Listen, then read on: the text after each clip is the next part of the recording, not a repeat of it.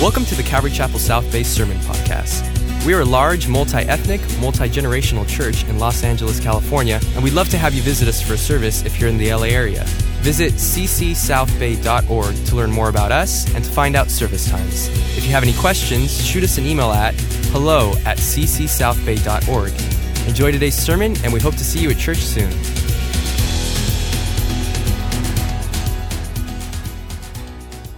Turn to James chapter 5, and we'll pick up in verse 13, and the power of prayer. How many of you actually believe in the power of prayer? If you don't, I hope by the time you leave tonight, you will. There are actually two offensive weapons listed by the Apostle Paul as he writes to the church at Ephesus, and they are prayer and the Word of God. That's it. There's only two weapons that we really see in Scripture that we can wield against the enemy, against his devices, against his plans. What the enemy intends for evil, God can purpose for good, but he does expect his people to ask for that good. Watchman Nee said that prayer is really the railroad tracks that tell the engine of the power of God where to go. And it's so true.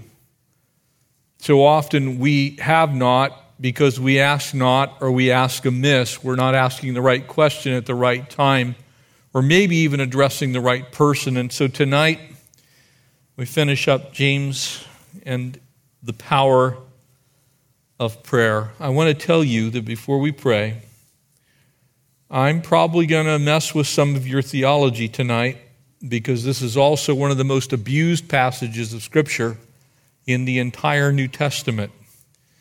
It is often used by faith healers, so-called, faith preachers, so-called, word faith churches, so-called, to try and prove the point that if you simply ask God something, He is obligated to do it.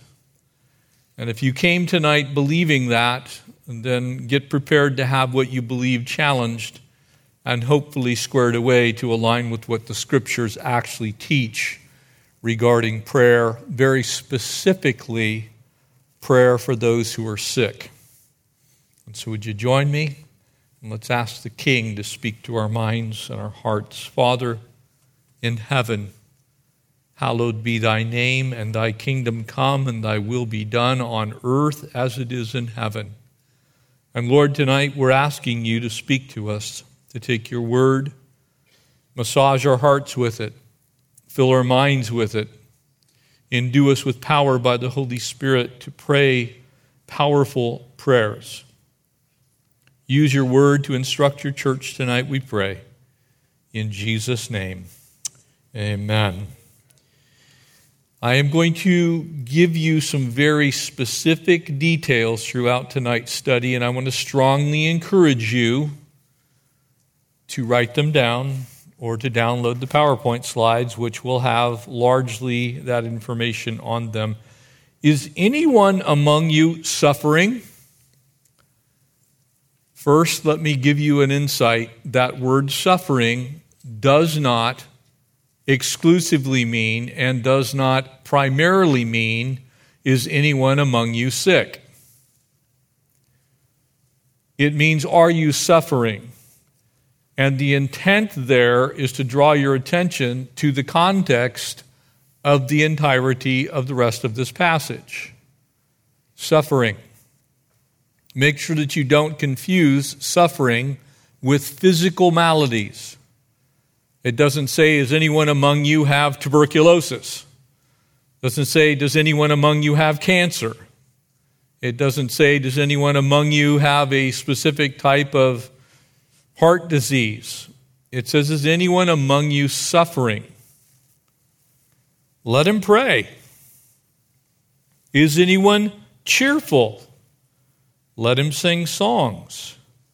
Is anyone among you sick? This particular word is the standard Greek word for physical sickness. But there's going to be a subsequent word used that has nothing to do with physical sickness, and it is identified as such by the context. Is anyone among you sick? Let him call for the elders of the church. Let him pray over him, anointing him with oil in the name of the Lord. And the prayer of faith will save the sick. There's the second word. And we'll take these apart as we go through the passage tonight.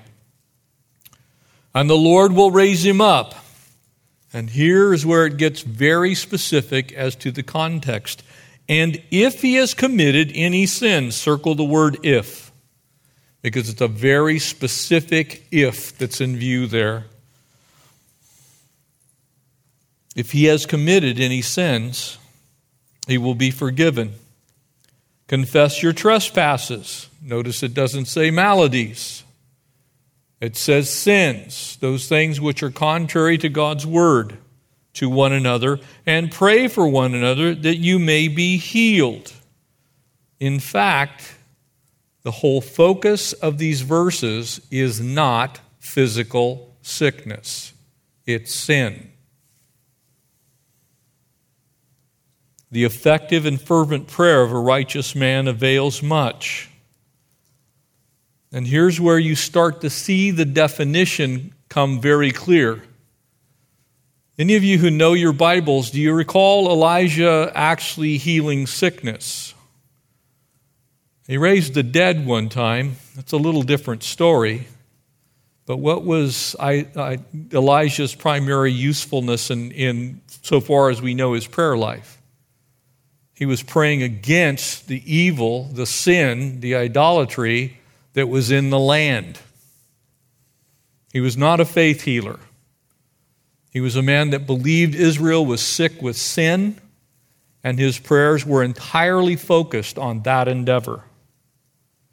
Elijah was a man with nature like ours, and he prayed earnestly that it would not rain. And it did not rain on the land for 3 years and 6 months. And he prayed again, and heaven gave rain, and the earth produced its fruit. The question for you to begin pondering is, what was that prayer all about? Was it about somebody being sick, or was it about the nation Israel being completely disobedient to God? And I think you already know the answer. Brethren, if anyone wanders from the truth, does that say if anyone keeps smoking? Does that say if anyone has diabetes? It says if anyone wanders from the truth. What truth? Jesus is the way and the truth and the life, and no one comes to the Father but by him. He is in fact the embodiment, the fullness of all truth. But that truth is spiritual truth that guides us to God the Father. It is not truth about medicine and sickness.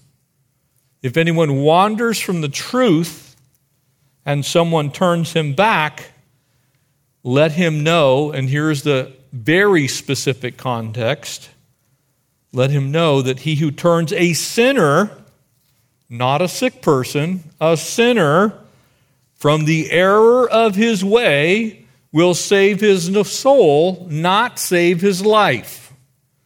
Not cure his cancer, not fix his broken arm, turn him from his sinful ways and save his soul.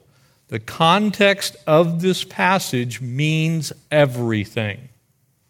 And so be very careful about how you apply it. Because I've listened to countless pastors misapply this passage as if every time someone comes and you anoint them with oil and they are sick, they are going to get well. That is false teaching. The Bible does not declare ever anywhere that everyone who's prayed over is going to get well, including in this passage. But it does say if someone sinned and you turn them from their ways, that their soul will be redeemed. Now here's what we do know. Every last soul that's saved one day is going to be healed from every last sickness. Amen? So get the focus of the passage properly. This is about saving someone's soul primarily. God chooses to heal often, and he certainly hears the prayers that we pray for people who are sick. This speaks specifically to the constant availability of prayer. Notice how it begins, and it really gives us three different types of people here in the first two verses, verses 13 and the first half of verse 14. It begins with three conditions. It's the resource, it's a weapon, it's something that we can use. But when we confess our sin, he is faithful and just to forgive our sin and to cleanse us from what? All unrighteousness.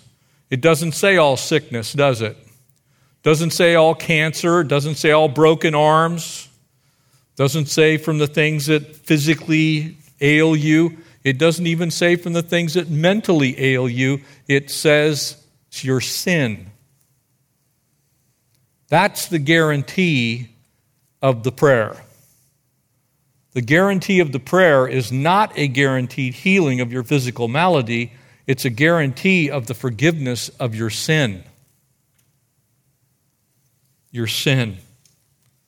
And so he points to a man who's clearly first overwhelmed. Is anyone suffering? The word that's translated suffering here means hardship in any way. It could be physical, it could be mental, it could be emotional, it could be something that bothers them in their mind, it could be something that they're going through provisionally in their life. It literally could be anything. Let him pray. As long as we're in this world, we are in enemy territory, church. There are going to be things that will cause you to suffer. And so this is speaking to the constant availability of prayer. When you're suffering, go to the Lord with it. If it's physical, go to the Lord.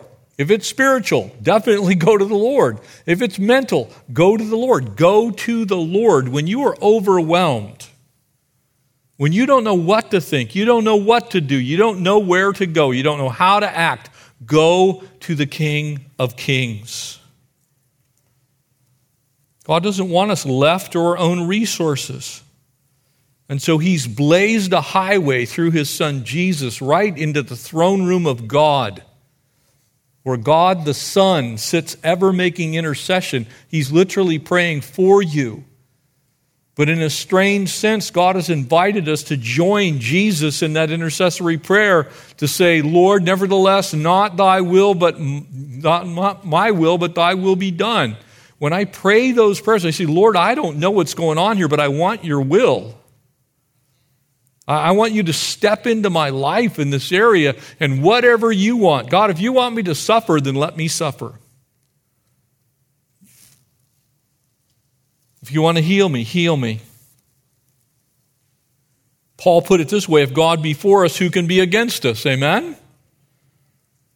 So the question is, are you going to pray the right kind of prayer for the right reason to the right person? A lot of people pray the wrong prayer. They just habitually just go after the same thing, and God has chosen not to answer it. And while I think it is very important that we continue to knock and seek and ask, God simply doesn't heal every malady. He doesn't take away every bit of poverty. He doesn't remove all of the things in our lives that cause us to suffer. In fact, the Bible implicitly says that we are to join Christ in the fellowship of suffering. In this world you will, Jesus said, have tribulation. He didn't say, well, try and escape it. He said, know this, I've overcome the world. He didn't say, I am going to have you overcome all the stuff. He says, I've overcome the world. So in me, you are also an overcomer of the world. When does that actually happen for most of us? When we take the final breath and we see Jesus. That's when we're completely free of the effects of this world. Until such a time, how dare we tell our brothers and sisters who live in third world countries who are suffering under oppressive regimes that they don't have enough faith. That's why they're in that situation. How dare we tell the vast majority of the world's population that goes to bed hungry. Well, you must not have enough faith. You say you're a believer, but you must go to bed hungry because you don't have enough faith. That is an anathema to God. Because I've seen starving people with a lot more faith than I have. Because they're trusting God to not die that day. This passage needs to be kept in its proper context. You see, our anchor is in heaven. It's not here on earth. Amen? We learned that in the book of Hebrews, didn't we?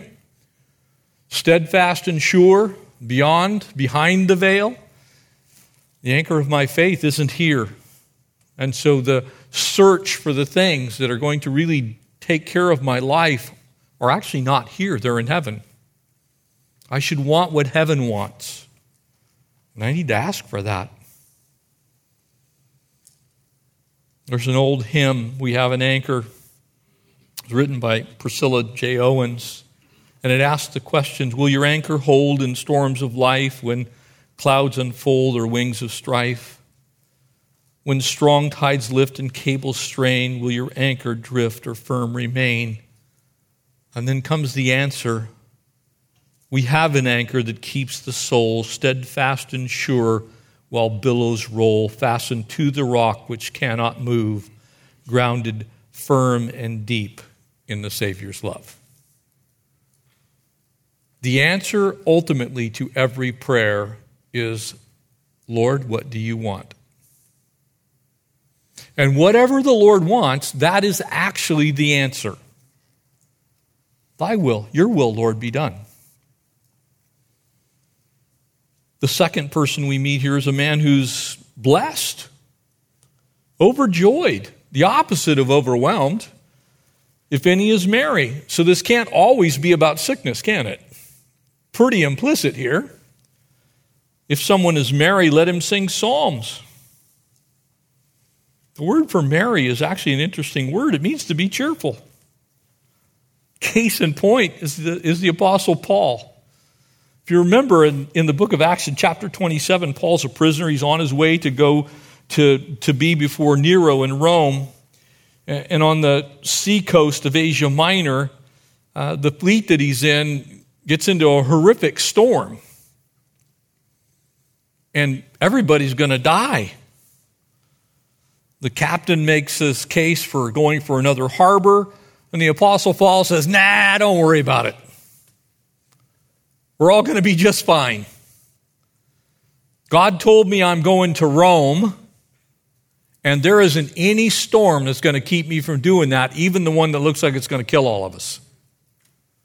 He was so sure that God had spoken to him that even in the storm, he said, let it roll. Bring it on. They were in that storm for a total of 13 days and nights. The Euroclydon winds that blow down from Europe, from the Alps out into the Mediterranean, are often hurricane force. Now imagine Paul is coming from the coast of what we would call modern-day Lebanon, and he's trying to sail north directly against the wind. And he's saying, don't worry about it. We haven't moved. They're eventually blown out into the middle of the Mediterranean. And Paul's saying, well, it's going to be just fine. It wasn't until they were almost dead that the Apostle Paul said the same thing. Be of good cheer. Cheer up, guys. God's got this. He's already spoken. And that's enough for me. Sometimes the answer to your prayer is, Jeff, I've already spoken. I already told you what's going on. It's a storm. And he's waiting for me to somehow say, all right, Lord, let me be of good cheer right now. Let me look at this from your eyes. Even if it takes my life, what's the worst that can happen? I go home to be with Jesus. Amen? There's a third person, a man who, unlike the first one who's just simply overwhelmed, this one is completely overcome. If any is sick among you. The word for sick there is the classic word, Greek word for sick, but it means actually more than what we would normally use the word sick. We would use feeble or diseased or infirm or even, in a sense, near death. This person needs hospice care. This is not somebody who's just classically sick. They got a cold, they have something going on that can be cured with some over-the-counter medications. This person is about to croak. They're almost dead. And we're to pray for that person. Normally, that type of person goes to a doctor. Amen? The Apostle Paul is actually traveling with Dr. Luke. Spent a lot of time with him. And Dr. Luke actually ministered to the Apostle Paul. He didn't refuse medicine, but he also believed in prayer. So we pray and we go see doctors. We take our medication. We have the surgery that's recommended. It's mind-boggling to me how many Christians is, I've been praying, so I'm not going to go to the doctor. There's a whole cult that was started in this country. Christian Science. Seventh-day Adventism. All believe, let's not go to the doctor. Strange to me, some of the best hospital care that we have in this state is actually at Adventist hospitals. It's nuts. It's crazy. Church, God uses doctors a lot. God uses scientists a lot. God uses nurses a lot. God even uses over-the-counter medications. Thank God for Tylenol and ibuprofen. Amen? So don't be that person who's, I'm just trusting God for healing. No, God gave you a brain. Go take some Tylenol. Seriously. Sometimes I listen to Christians, it's almost like they think they're doing God a favor by rejecting the medical care that's been offered to us in this country that nowhere else in the world has. And he's giving you the simple out. Yeah, go see a doctor. They can fix that. Well, I'm just going to rest in the Lord. Well, you have arterial sclerosis. You're going to die. Well, I'm just trusting God. You're not trusting God. You're testing God. Let me be very clear. It's an extremely rare person that actually has so much faith that when they've been diagnosed with a life-threatening medical condition, that the first thing you should do, obviously, is prayer. God doesn't remove it. If you still got it the next day, go see the surgeon. Go get a stent. Go take care of yourself because you are no good to God if you're dead. Okay? God put you on this earth to spread the gospel. You can't spread the gospel from a coffin or an urn on somebody's mantle. Be careful. Pray, yes, always, every time. But after you've asked God a few times and you still got the same condition, go take advantage of some of the best medical care that exists in the world and let God use the doctor in faith or the nurse in faith or the medication in faith or the surgical procedure in faith. You see, it still takes faith for you to undergo anesthesia, for you to submit to that surgical procedure. That's not a lack of faith. That is just simply saying, God, you chose not to heal me, so I'm going to put my faith now in this doctor. Your hands, Lord, guide that surgeon. Notice the prayer for healing. Let him pray over him. Now, I will tell you a very high percentage of prayer requests, I think at any and every church, are for physical healings. Vast majority. Second to that's probably finances. But here in this church, I can tell you emphatically, a vast majority of the prayer requests I get are for some form of healing from something. That is well-founded, well-purposed, and should be done. Let me be very clear here. Absolutely pray about every single malady you have. Every one. Don't let anything go unprayed for. Let him pray over him. But can I tell you this? You may not get healed.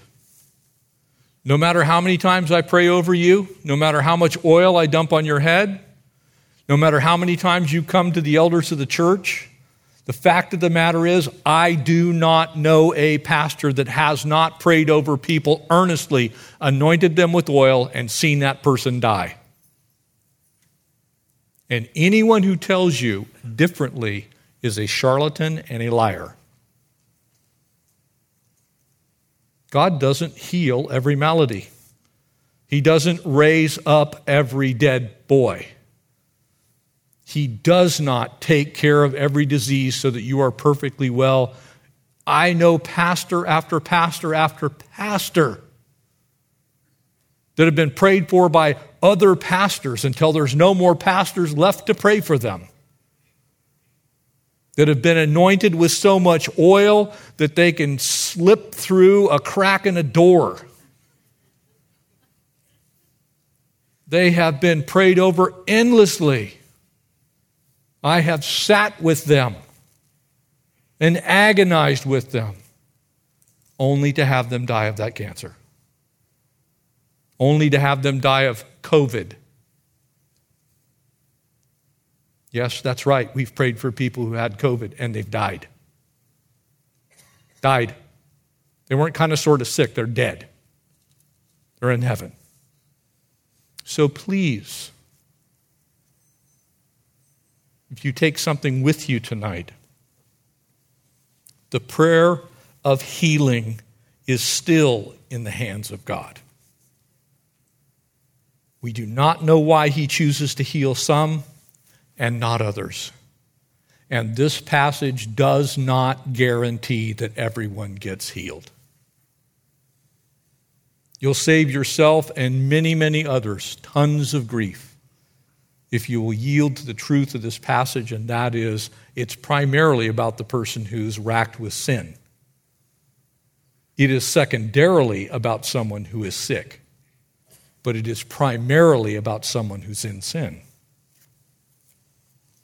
Otherwise, we end up in the same place as people that you see on TV. The fact of the matter is, some things are just thorns in the flesh. I have multiple medical conditions that I have prayed earnestly over for a very long time that God has not chosen to take away. I don't know why. I serve the Lord. I can also tell you that there's not any sin that he's dealing with. Not that I'm aware of. I don't know why I sat on a veterinary table in Brazil having a heart attack. I have no idea. I was actually there teaching at a Bible college. You'd kind of think that would give you a pass, right? It's like, Lord, I'm doing your work. Could I just not have a heart attack right now? Somehow that didn't work out. But I learned something. That God sometimes allows really terrible things to happen to people who are actually serving the Lord with everything they got. You see, when you pray for healing, you're still praying that God would remain God. That God would do what God wants to do. And sometimes God allows babies to die. Yep. Sometimes God allows children to die. And husbands to die. Wives to die. Sometimes that's sickness that is going to make our lives miserable, painful. Prepare yourselves for what I'm about to say is actually ordained of God. He has a purpose you can't see and I can't see. We don't know. And he's going to do something with that sickness that you would never choose for yourself. And it might not even be for you. It might be for somebody else. Maybe someone is going to see you suffering and going through something that you can't even imagine you would ever have to go through, and they are going to be transformed because of your pain. Don't miss that. Because if you miss that, you'll misinterpret this passage. And you'll start wondering, well, God, why didn't you heal me? Why didn't you heal my wife? Why didn't you heal my son? Why didn't you heal my daughter? Why didn't you do that, God? Your word says. Well, actually, his word doesn't say. So be very, very, very careful. Because I've watched people walk away from the Lord because of misinterpretation of this passage. They said, God didn't heal my son. I don't even believe in him anymore. I was told if I would just pray in faith and I just anointed him with oil, that it'd be all right. Church, it won't always be all right. Not until you get to heaven. Then it will be all right. And you'll see it from God's perspective. And you'll know why he allowed what he allowed. Until then, you may not know. Pray. Pray. Some prayerful procedures for us. I just simply mentioned some things. And I want to remind you that during that time, they had no CVS. They couldn't go down to the local drugstore and pick up any over-the-counter medications. In fact, one of the very few things that they did have in some great supply was oil, very specifically olive oil and many other oils. And if you're old like me, you can probably remember when our parents used to give us some wonderful things like castor oil. Dear God in heaven, it's a wonder we didn't die from that. Or oil of camphor. You remember that beautiful stuff? Some of us who've been around a while. Put some of that down the back of your throat or in your nostrils. Or if you were having a little problem with your ability to use the restroom, cod liver oil. Or how about the peppermint oil for your congestion, which also burned the skin off of your lip? Honestly, I think the castor oil was just a flat-out lie. That was your parents not liking you. You had done something, and so, here, have some castor oil. But oil was used throughout history, and really until about the 1800s, one of the very few things that was used consistently. In fact, you may have heard of something called a snake oil salesman. Why? Because they would simply mix all kinds of things into some form of oil. Normally one of those that I just mentioned, very often castor oil, put something else in it and say, here, this will cure whatever ails you. Well, it's because oil actually had some medicinal benefits. And so I believe this passage actually does teach the combination of two things, that we need to have faith and we definitely need to pray over the things that are going on in our lives, but it could be that the Lord also might be leading us to do what's medically appropriate. Anoint that person with oil.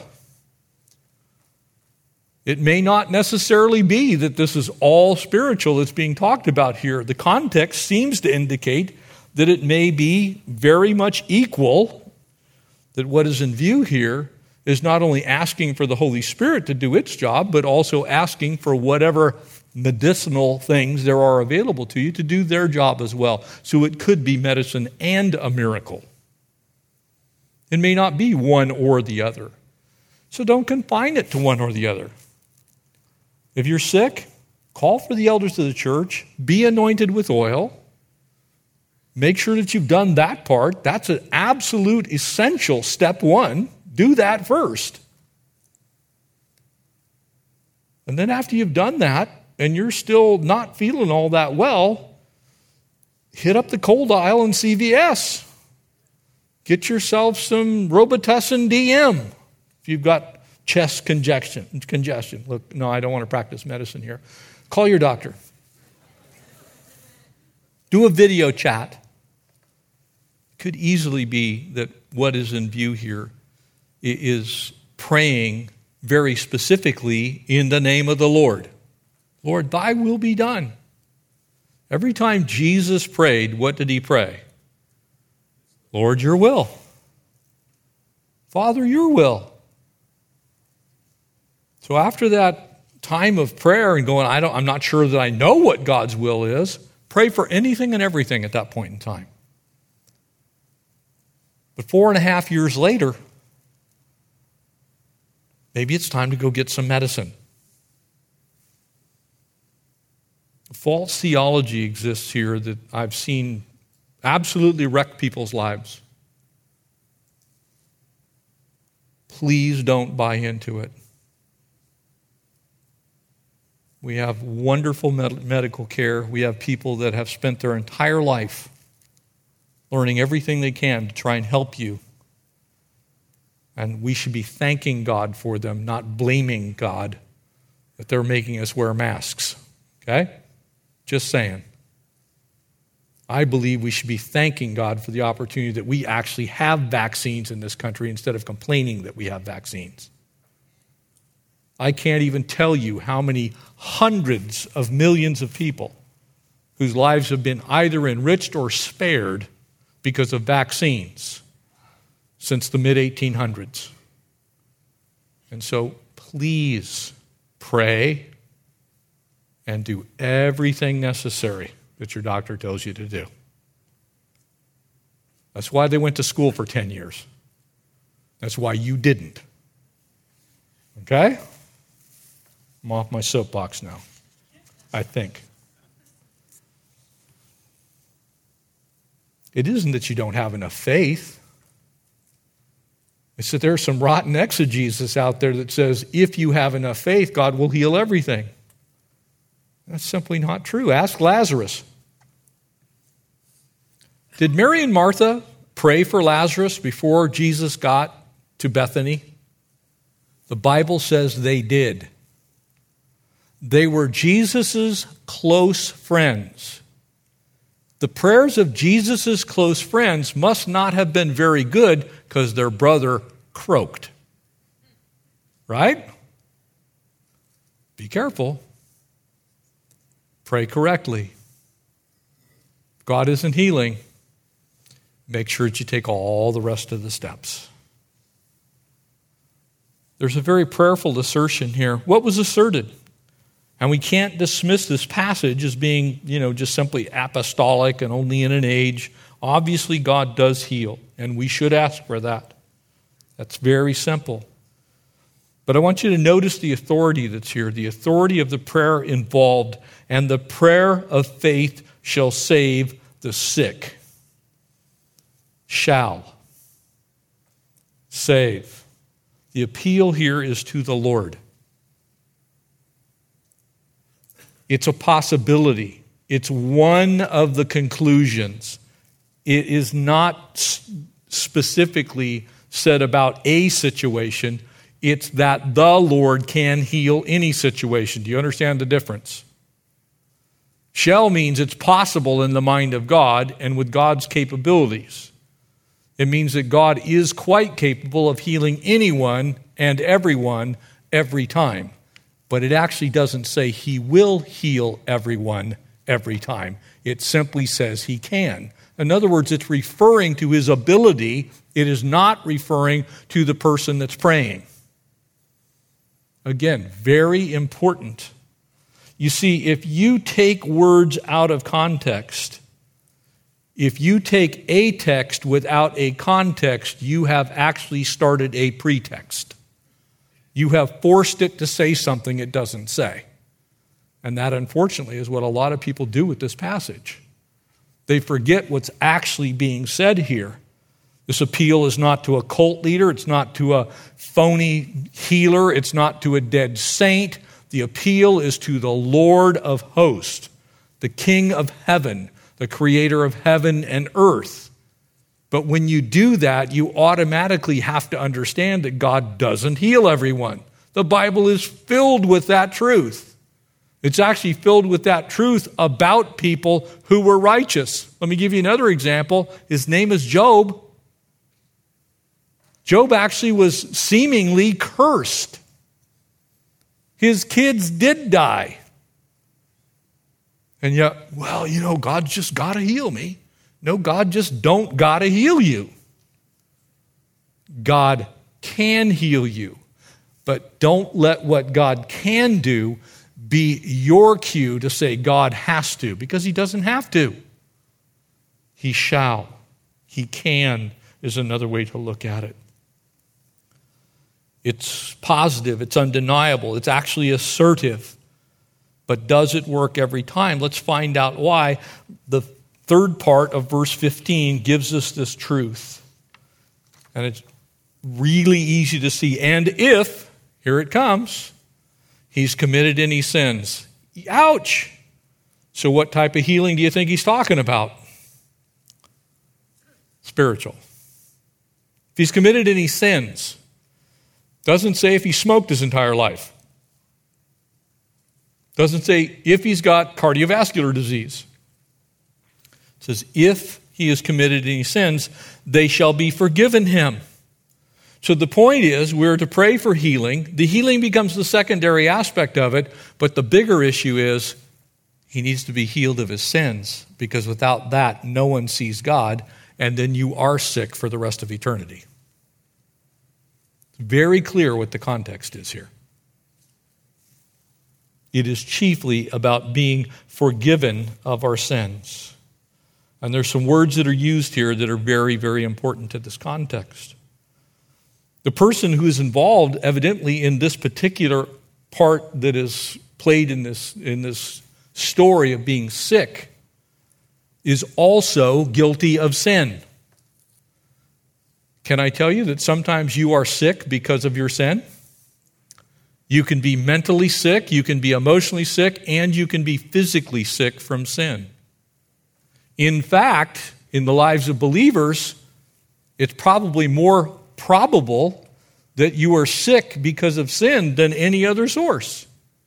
If you get engaged in knowing sin, in other words, you have no fear of the Lord, and you just engage in whatever you want to engage in, and you get sick, it is highly likely that God allowed that sickness to get your attention. And so it would be very, very important for us to recognize that the context here says if he has committed sins, emphatically, they shall be forgiven if you pray. Why? Because 1 John 1:9 says specifically that will happen.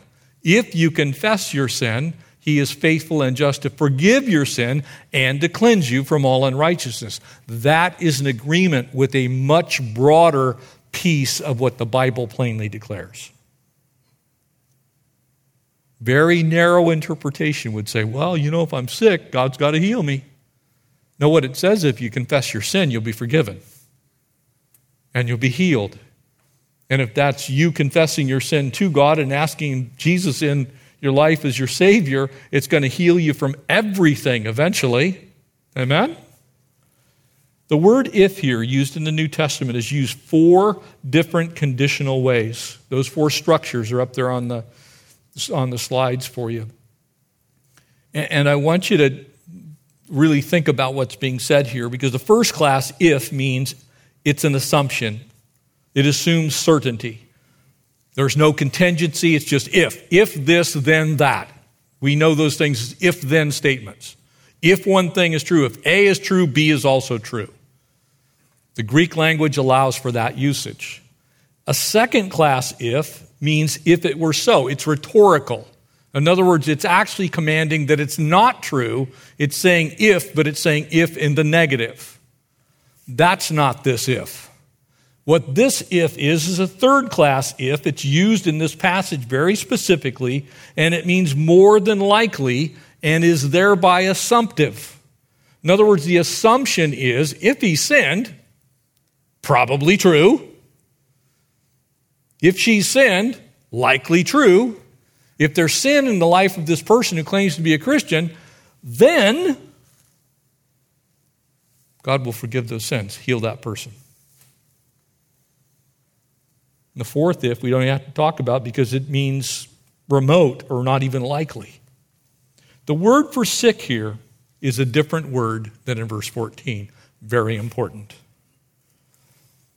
The usual word that's used in verse 14 is astheneo. Astheneo can mean diseased or sickly. It can be suffering from a malady, those types of things. That's not the word that's used here. The word that's used here is kamno.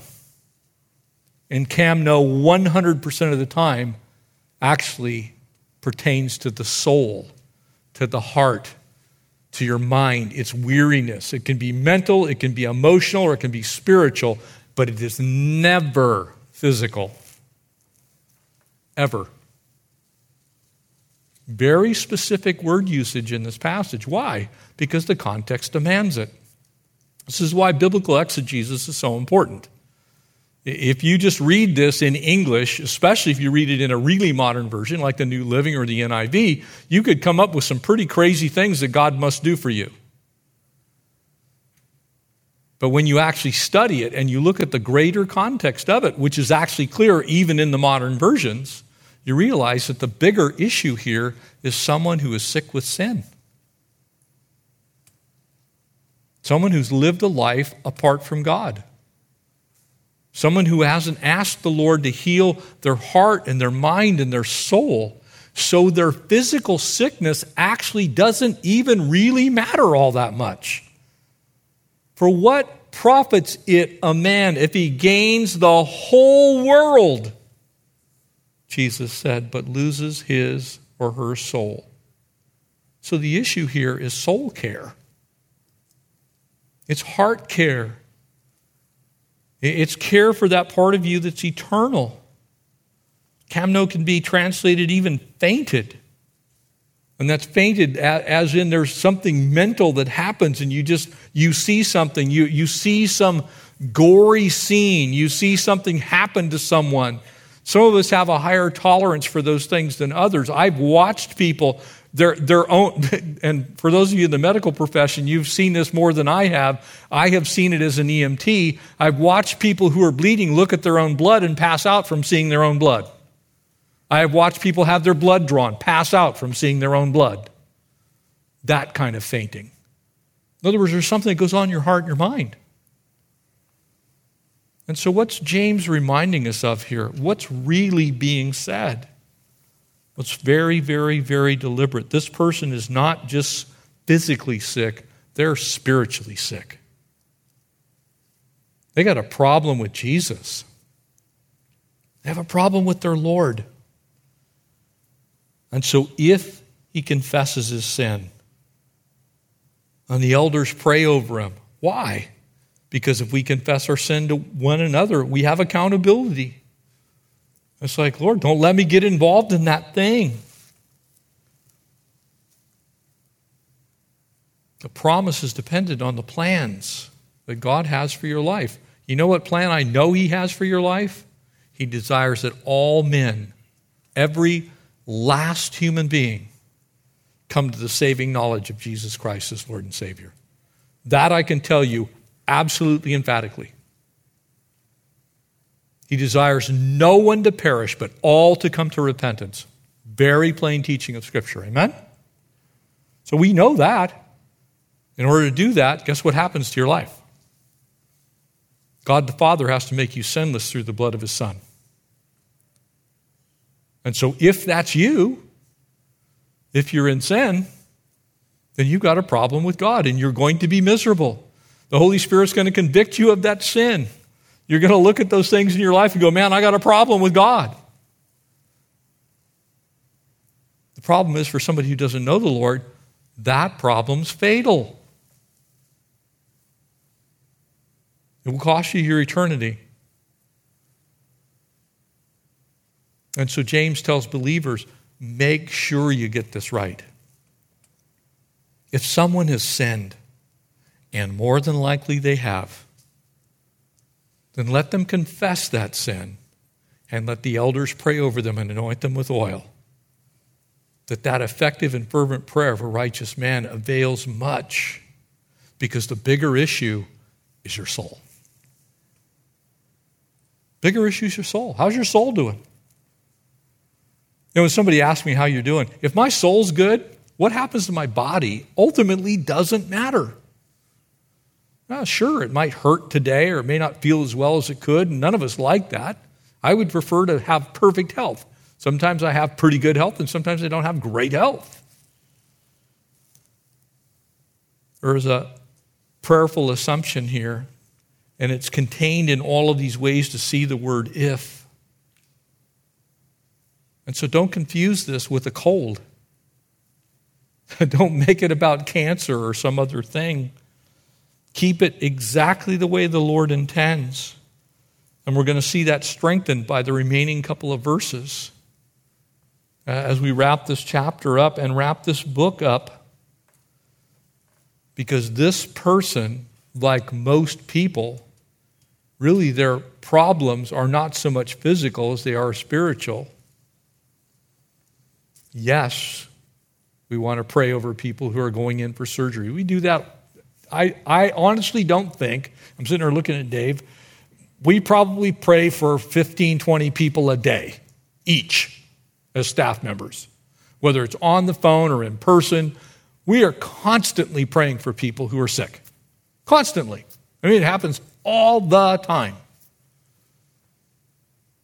But you know the one prayer that I know God answers the same way every single time you pray it?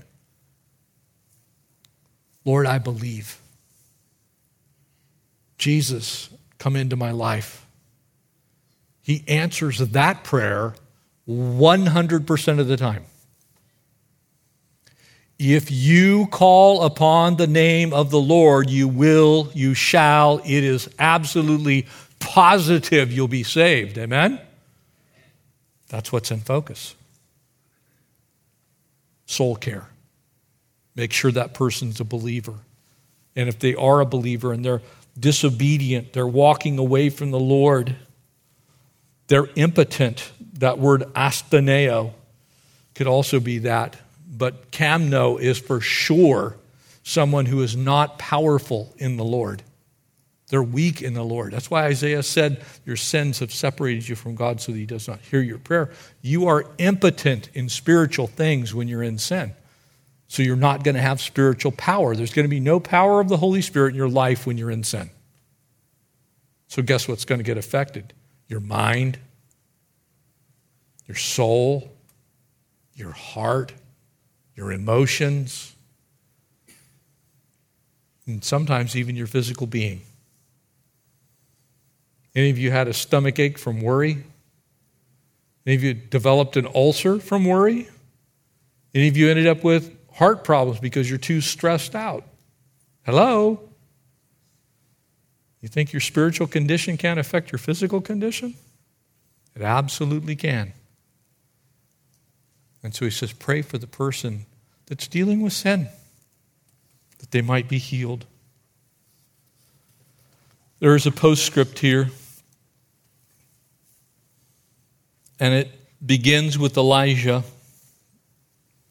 And it simply says, Elijah was a man with like nature like ours, and he prayed earnestly that it would not rain, and it did not rain on the land for 3 years and 6 months. And he prayed again, and heaven gave rain, and the earth produced its fruit. And brethren, if anyone among you wanders from the truth, you see how it goes back to the spiritual person. There's one word in this whole passage that has anything to do with your physical well-being. The whole rest of it has to do with your spiritual well-being. There's one word, church, one, about your physical well-being. The whole rest of the passage, its context and the words themselves, continually point us back to our spiritual relationship with God the Father through Christ the Son. If anyone among you wanders from the truth, what truth? The truth of God. All that we are. When Jesus gave the Great Commission, you know what the second half of it was? There's 2 people groups, every tribe, tongue, and nation, baptizing them in the name of the Lord, and then teaching them all things as I have commanded you. All the truth of God's word. If someone wanders from the truth and someone turns them back, Let him know that he who turns a sinner, notice it doesn't say a sick person, a sinner from the error of his ways will save a soul from death. Why? Because the Bible plainly teaches there is a second death. If you are born once, you are going to die twice. If you're born twice, you will die once. So how many deaths do you want to die? Turns a sinner from his way, preserves that person's life. Soul from death, and will cover a multitude of sins. That word is myriad. Every single kind of sin there is. Why? Because the blood of Christ cleanses us from all unrighteousness. Amen? Not just one or two types, but all of it. Every last bit of your unrighteousness is healed by the blood of the Lamb. And so the example is Elijah as we wrap this up. Why is that important? This is not abrupt. Some people look at it as, well, why is Elijah stuck in there? Well, because Elijah dealt with a sin-filled people. Elijah's story, that's all it is. If you read the life of Elijah, 1 Kings chapter 17 specifically, Elijah put prayers. He's talking about sin in the land. He's talking about the people worshiping false gods and false idols, and then he goes on to fight all these prophets of Baal on Mount Carmel. He's not going up there to some convention to talk about hip replacement surgery. Get it right. Elijah is an example of someone who was righteous. Amen? He wasn't just someone who had great health. He's homeopathist. He has passions of human beings. He saw the widow's son resurrected. He understood what was going on. Elijah's faith soared, but Elijah's faith flopped. Amen? Elijah is perhaps, you could make a case that at least in a single instant, probably the greatest example of extreme, on fire, radical faith. Okay? Let's just give him that one. I will anyway. The prophets of Baal are chanting. There's 800 plus of them.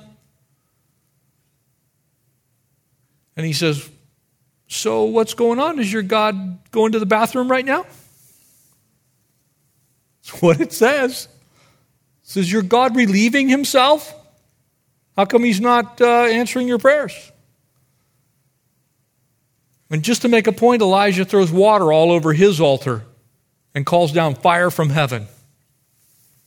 Isn't it crazy what happens to him the next day? Little Jezebel, I'm going to get you, Elijah. Jezebel! Ahab's heathen wife. Ahab's heathen wife. Not a prophet of Baal, Ahab's heathen wife. I'm going to get you. And Elijah goes running for the hills.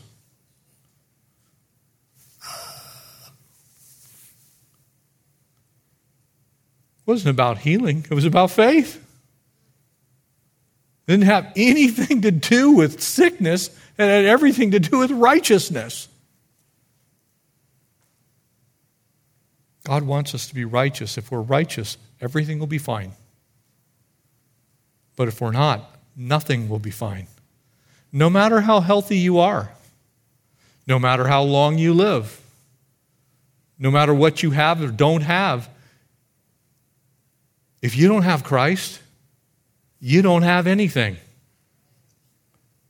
If you don't have Jesus, you got what you got right now. You might have the biggest and nicest house on the planet. You might have a bank full of money. You might have a plane, a boat. You may be personal friends with Warren Buffett. But when you die, if you die without Christ, you've got nothing. You've got worse than nothing. You've got an eternity separated from everything that's good. You're going to dwell in darkness that's so dark you can't see your hand in front of your face, and yet you will be in pain. So why do you think James is saying, if there's sin, make sure and deal with that?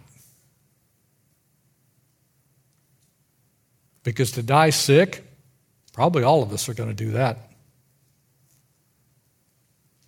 To have medical problems, most of us are going to go through that. But if you die in Christ, you're going to be perfectly fine.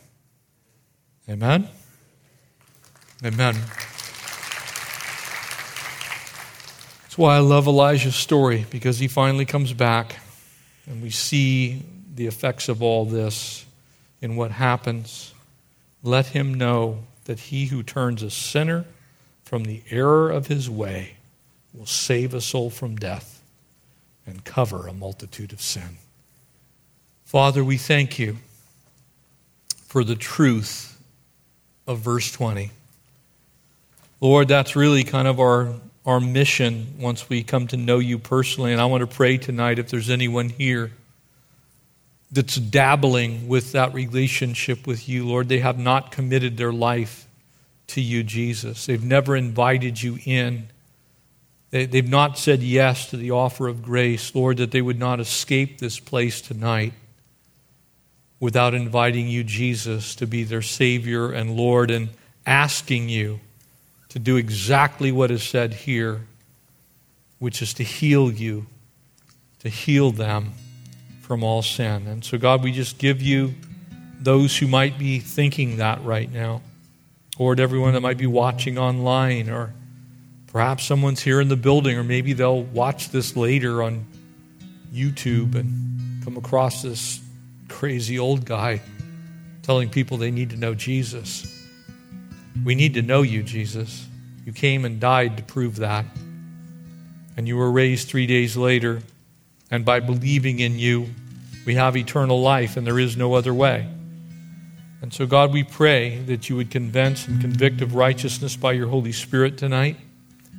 And we pray that as James had a pastor's heart, Lord, after everything was said and everything was done, and after he wrote this letter to the church in Jerusalem, primarily a Jewish church, to the 12 tribes, it said in verse 1, you came that not one sheep would be lost. And so tonight, Lord, we invite you by your Holy Spirit to save the lost, to minister to the broken. Lord, I pray if there's anyone here tonight and they need a touch from you, whether that's physical or spiritual. Lord, we have some elders up front, and we would love to pray for them. So we invite you, God, to do miracles in our midst, heal the sick, cause the lame to walk and the blind to see. We invite you to do those things in our midst. And we also say, Lord, if there's people here who are sick with sin, Lord, they've been dabbling in things they shouldn't be in. They've walked in a manner of darkness, and Lord, it's overtaken them. Lord, would you shine the light on their life tonight, and would they repent of that sin and be healed? Would they be set back on the right road, turned away from that evil way that could lead unto death? Lord, we thank you for your forgiveness. Lord, I thank you for the forgiveness that I walk in every day because you, Jesus, are my Savior and Lord, and for the truth of heaven. Lord, the glories that await us that we really can't even imagine. So God, we give you our lives afresh and anew. Save those who need salvation tonight. Strengthen those who are broken. And would you cause those who are wayward to come back in the sheepfold. In Jesus' name, amen. Thanks for listening, and we hope you were encouraged by today's message. If you have any questions or just want to check us out, make sure to visit us at ccsouthbay.org. God bless you guys, and we'll see you next week.